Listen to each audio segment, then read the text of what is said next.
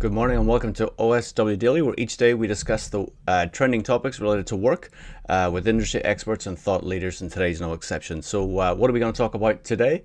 Well, we're going to talk about cognitive performance, and we have a very special guest who I think is perfect to actually discuss this thing. So this is your first time coming across the channel. Please, thank you. I hope you find this valuable. I hope you find this useful. And if you have any questions for Andrew, who we're going to chat with during the session, then please do write them in the comment section of whatever platform you're watching this in. So who am I? My name is Steve Todd. I'm Global Head of Workplace at NASDAQ, and I'm also the founder of OpenSourceWorkplace.com. As I said, so thank you for joining us today. And what are we going to talk about today? Let's pull up today's agenda. Today we're going to talk about leadership model for a virtualized world. What does that look like? Again, cognitive performance, as I mentioned before, and the brain is wired for safety. How does this get impacted in a world where vaccine news is just being released to us? And today, as I said, I mentioned our thought leader is Mr. Andrew Mawson, who is the owner of Advanced Workplace Associates. And I'm really looking forward to digging into this with Andrew. So Andrew, welcome to OSW Daily. How are you doing? Yeah, thanks, Steve. I'm doing well, thank you. I'm doing well. Thanks for inviting me onto your show for the first time. I'm excited to be here. Yeah, no, this is your first time in OSW Daily. We've done many interviews over the last 6 months, and it's really good to have you back. And I look forward to digging into you. But Andrew, what should the audience know about Mr. Andrew Mawson? Well, I'm a bit of a strange hybrid. The word hybrid seems to be in fashion at the moment, but I'm a strange hybrid beast. I trained initially as a statistician. I went into the IT and the defense industry, mostly in quality management and change management, logistics, all sorts of stuff. And then eventually stumbled across a thing called intelligent buildings. And after a research program around that from within the IT industry, I then got involved in setting up AWA and doing all the things that we do today. So most of what we do today, Steve, is help organizations and individuals look at the future and try and work out what their work arrangements need to be in order to help them do what they need to do, and then help them make that shift. So we're sort of, people would describe it as a workplace change management consultancy, and we do stuff all over the world with some really cool companies, and particularly now, and the world that we now inherit as we see it moving forward is the world that we kind of envisaged back in 1991 when we set the business up. So it's a fascinating time to be involved in all this stuff. So, I mean, you must have seen a lot of changes in the last 12 months. Maybe the same questions, but maybe the answers are a little bit different. So how have you seen that shift, and what sort of things are people looking at today? Well, I think we were always on a trend towards greater levels of flexibility, mobility. Technology's been reducing in price consistently over a long period of time, and certainly in all the studies that we've been doing with various different clients, we've seen an increasing number of people wanting a greater level of flexibility. So that trend has been in play for some time, but I think a lot of the time people were asking for that. They were doing so without necessarily having a real experience of it. Now what we're seeing is, surveys, not just ours, but from many different sources, just reinforcing the point that people are looking for greater levels of flexibility, but at the same time, they do want the ability to be together some of the time. So, I think what we're talking about, the only thing to be imposed here is choice to some degree. And it's a question really of organizations embracing that idea, I think, and using it to help them to be better than they are today. There are so many different dimensions to what you can squeeze out of the idea of mobility. It's really a question of looking at each organization and trying and get under the bonnet of their specific drivers and needs and tensions, and seeing how you can use mobility and changes in the way people work as a competitive tool. So yeah, it's a fascinating time, and just a trend that's been going on, I think. Yeah, and you did mention about people wanting to come together some of the time, right? And employees are searching for belonging, social connection, right? And especially during this time, as you mentioned, do leaders need to build a culture that promotes community engagement then to allow that social interaction to take place? Well, it's interesting. We did right at the beginning of the lockdown period. We redid piece of research we'd done about 5 years ago, which is called Managing the Agile Workplace. And basically what it did, it brought forward 6 factors that make a difference to the performance of knowledge-based communities. But there are a couple of 3 of those that are particularly come under pressure when you're working away, and those are the things that matter a lot. So the number one factor, whether we're working at home or anywhere else, is social cohesion with knowledge-based communities. And the reason why that is so important is because social cohesion is one of the factors that gives rise to what we call psychological safety, the ability for people to feel comfortable in their boots, to be able to share, to be able to challenge each other without feeling bruised. It's the kind of lubricant, if you like, to help organizations and people get on and make things happen and get the most out of their collective knowledge. And of course, when we're working in the office, notionally, the romantic theory was that in fact it was very good, we could get this very easily. I mean, the truth is that I think something else was going on. If you actually ask how many people knew in the workplace, it's actually not that many know well. So, but now that we're working away, it comes under more stress because we're not seeing each other. We're not picking up quite as many signals about each other. And you can see very clearly there are some leaders that are really, doing well in this whole period. The kind of leaders that were very socially connected to their people, they knew them quite well, they stimulated greater levels of openness and creativity. And there were other managers and leaders, who are very much looking down and focused on their bit and not so much worrying about other people. And I think the research basically reinforces this. We're looking, in order to operate effectively in a virtualized model or a hybrid virtualized model, we need leaders to be much more transformative in their approach to leadership and not so much supervisory. And we're seeing that now, in the experiences people are feeling day to day. And so what you've got to do really is you've got to get your best leader, and you've got to say, well, what is it about that leader that makes him the best or her the best? And how can we take every leader and every manager in our organization and teach them how to be as good as that? And so for some people it'll come naturally. For other people it's going to require a bit of work, but it's the only way it's going to really work. So some interesting things. Is that best leader different, do you think, in the virtual world as it is to the real world? No, I don't think so, Steve. I think I think people watching and listening would probably recognize there were certain people around them, certain leaders and managers who were particularly good. They were good in the old world, they were good in the new world. But the people who weren't so good in the old world will find it more difficult in the new world because they could kind of get away with stuff because people came in and stuff happened, but I don't think you get away with it in the new world. And of course, as time has moved on, through this pandemic, the difference between the good leader and the not so good leader will become much more obvious, I think. So yeah, it's an upskilling for everybody, I think. That's interesting. And then on your last point here on this slide, social cohesion and trust are vital ingredients that you just mentioned, like to create a productive workforce. Yeah, in the coming months, there's a cocktail of circumstances that will put this under pressure. What's the cocktail of circumstances you're referencing? Well, I mean, there are, we can see already this idea of the sort of people are talking about the hybrid model.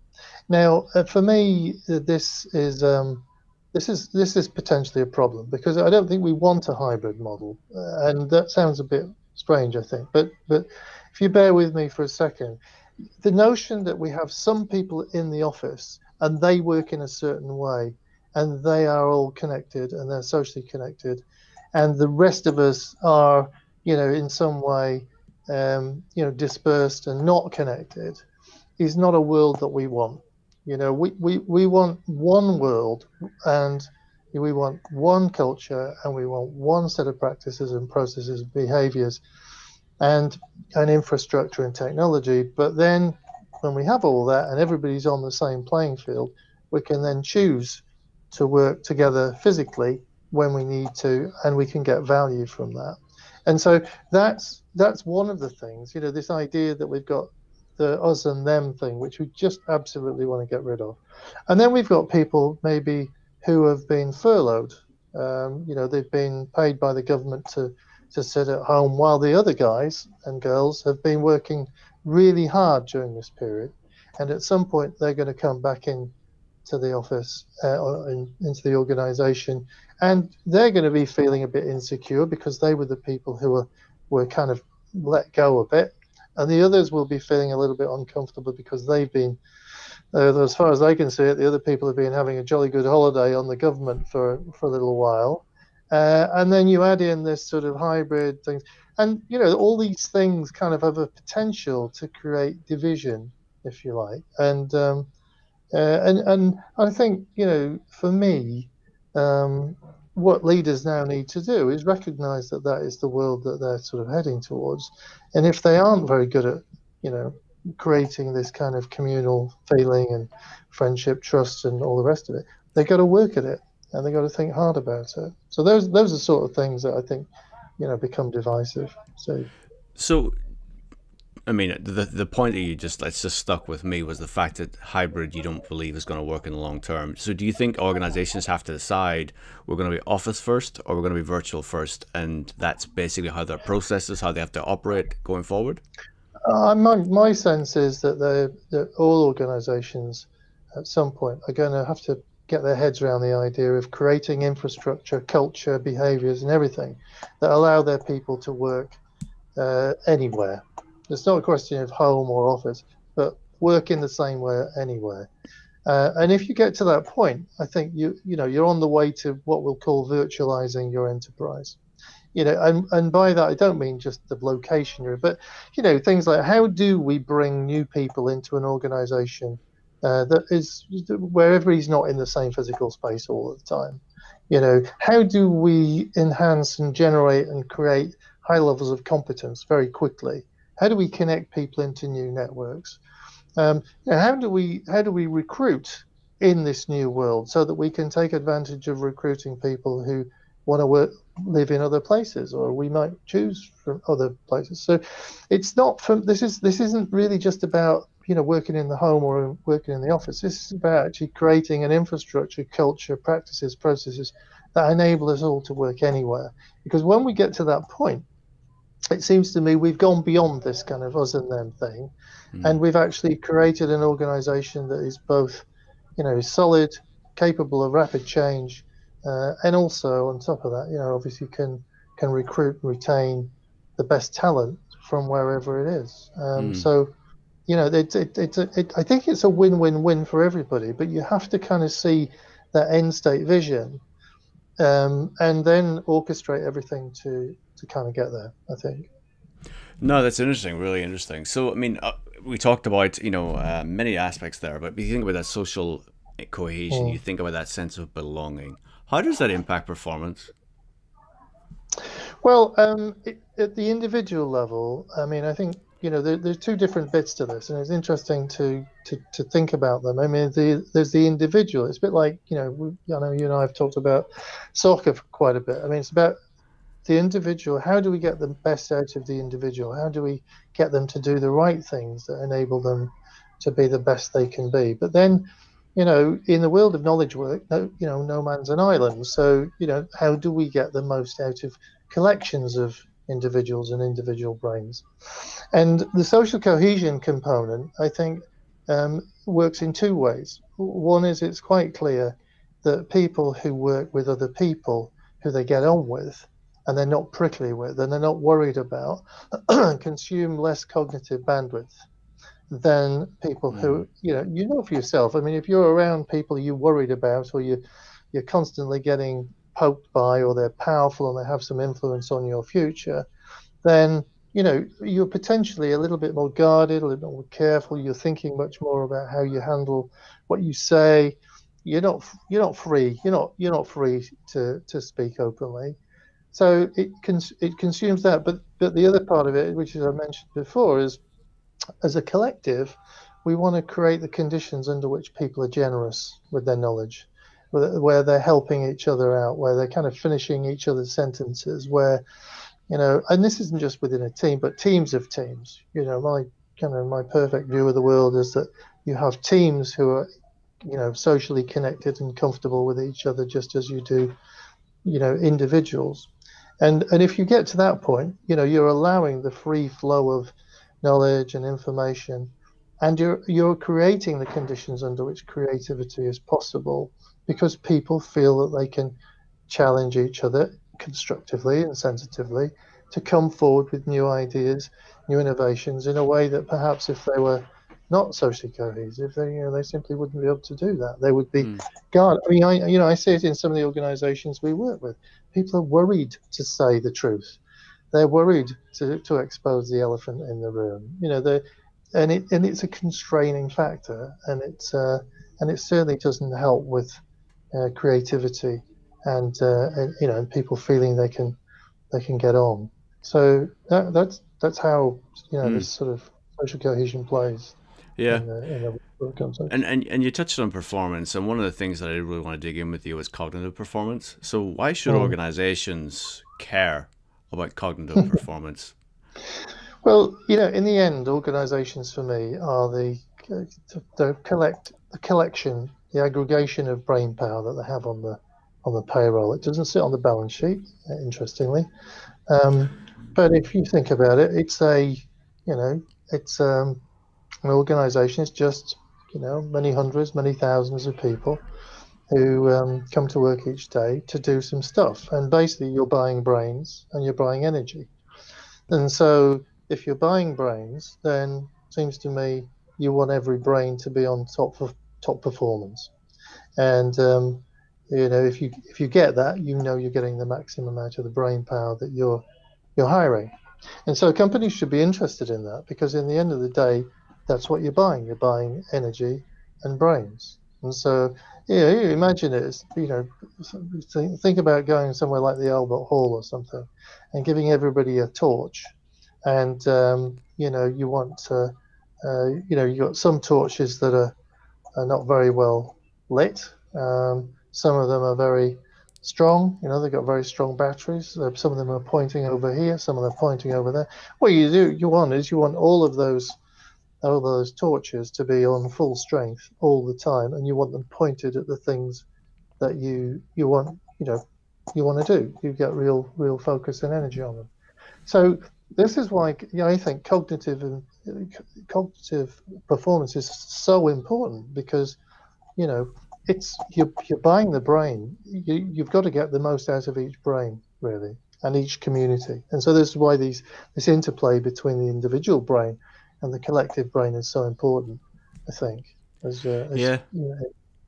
And I went through some of the factors there that you note, and the one that sort of stuck out to me was the negative on task interruption.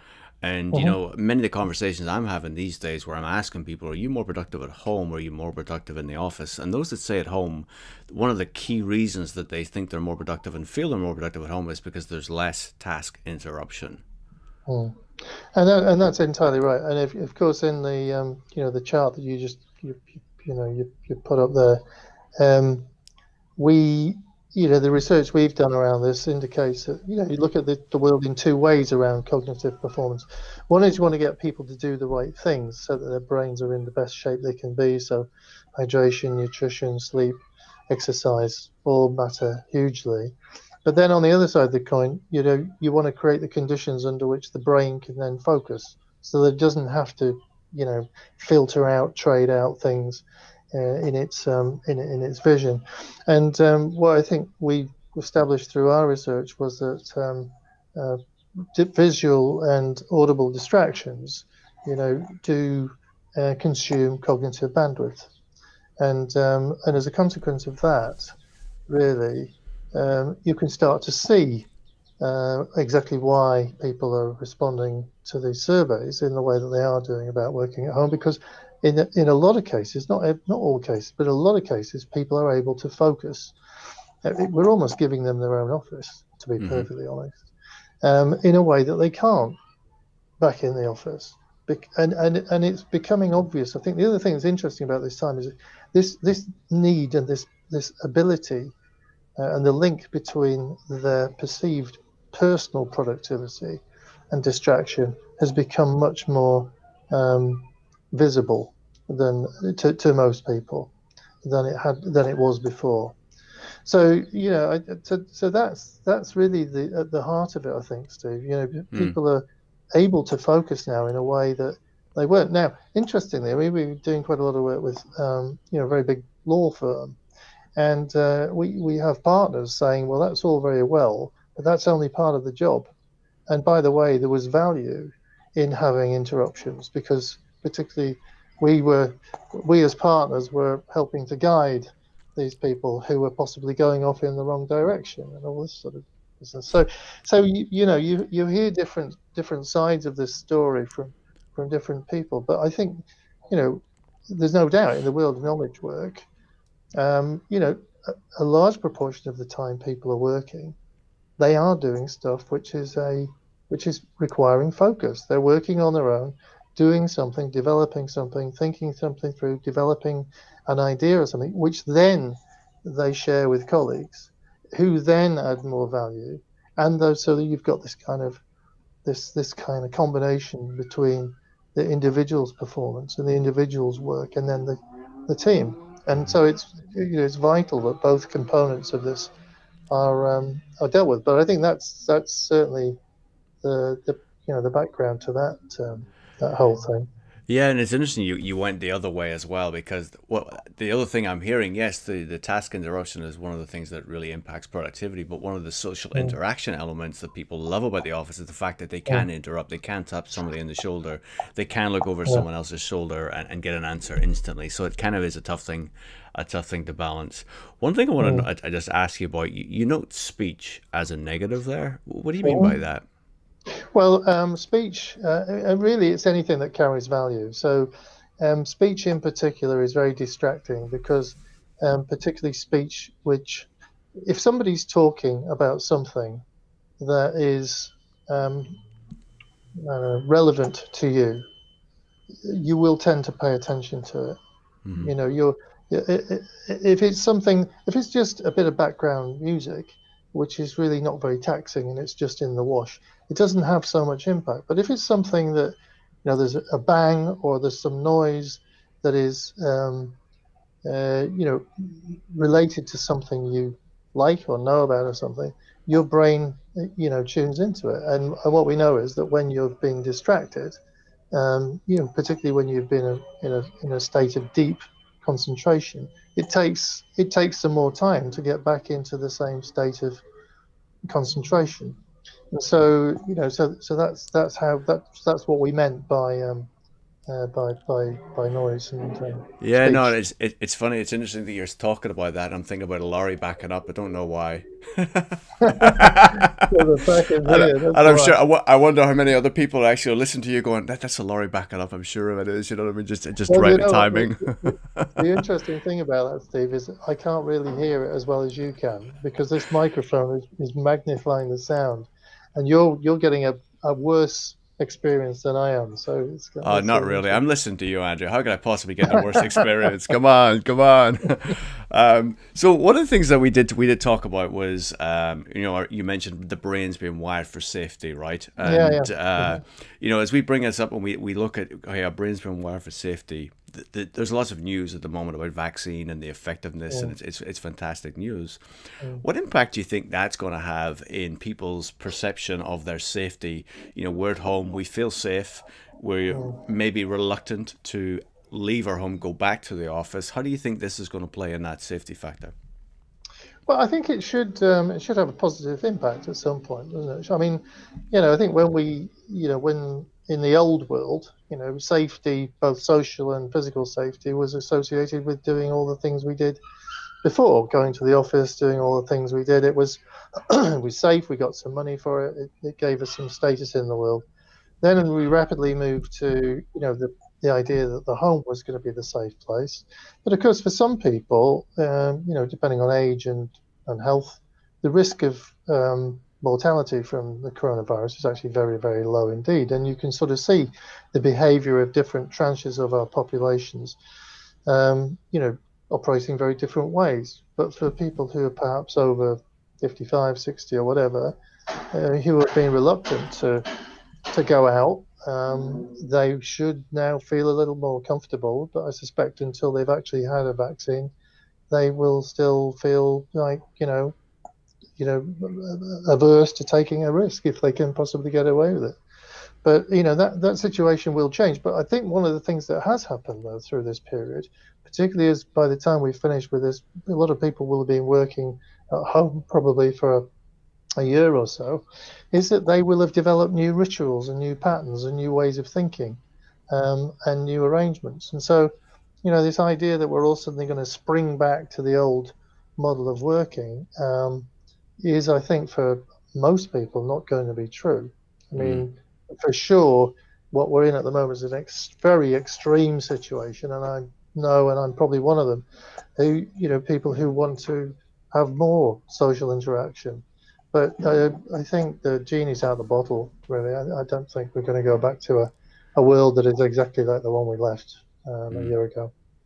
Yeah, so and as we just wrap up here, Andrew, what's the number one question you think leaders need to be asking themselves today? I think leaders need to be asking themselves what they're trying to achieve, Steve, actually. I think very often, in life and in business, we just get on and keep turning the handle day in, day out, and doing what is apparently required of us. I think now is a moment where people need to reflect and to think about what is it we're trying to do in our business? What are we trying to achieve? And actually, how can we use what we've learned through this whole saga, and how can we use this idea of virtuality, to make our businesses better, to give our people a better arrangement, and to do a better job for society. I think those are the things I think leaders should be thinking about right now. No, that's great, Andrew. That's great. As I said, as we wrap it up, is there anything you want to sort of finish up on before we wrap up? Well, the only thing I would we've been talking a lot about cognitive performance, cognitive energy. I mean, we're just about to embark upon another study, which is focused on the whole subject of cognitive capacity, which I think is actually one of the most important topics for the world going forward. Because, as I say, I think as we head into the world of knowledge work, the only tool in town is your brain, really. And at the moment, I think we're very unsophisticated in how we use brain power and nurture brain power and do that. So if anybody's interested in getting involved in that study, whilst the lorry in the background is dumping its cement load, that would be fantastic to hear from you. That's great. That's great. So, look, Andrew, thank you. Where can people find you today? So if anybody wants to contact me personally, I'm on a Mawson at advanced-workplace.com. That's probably the best route to go, or come to our website, advanced-workplace.com, and just find the info at contact and contact me through there. That's great. That's great, Andrew. Thank you very much for your time. And folks, there'll be links to everything we've talked about today in the comment section below. So thank you, Andrew, and look forward to catching up with you soon, mate. Take care.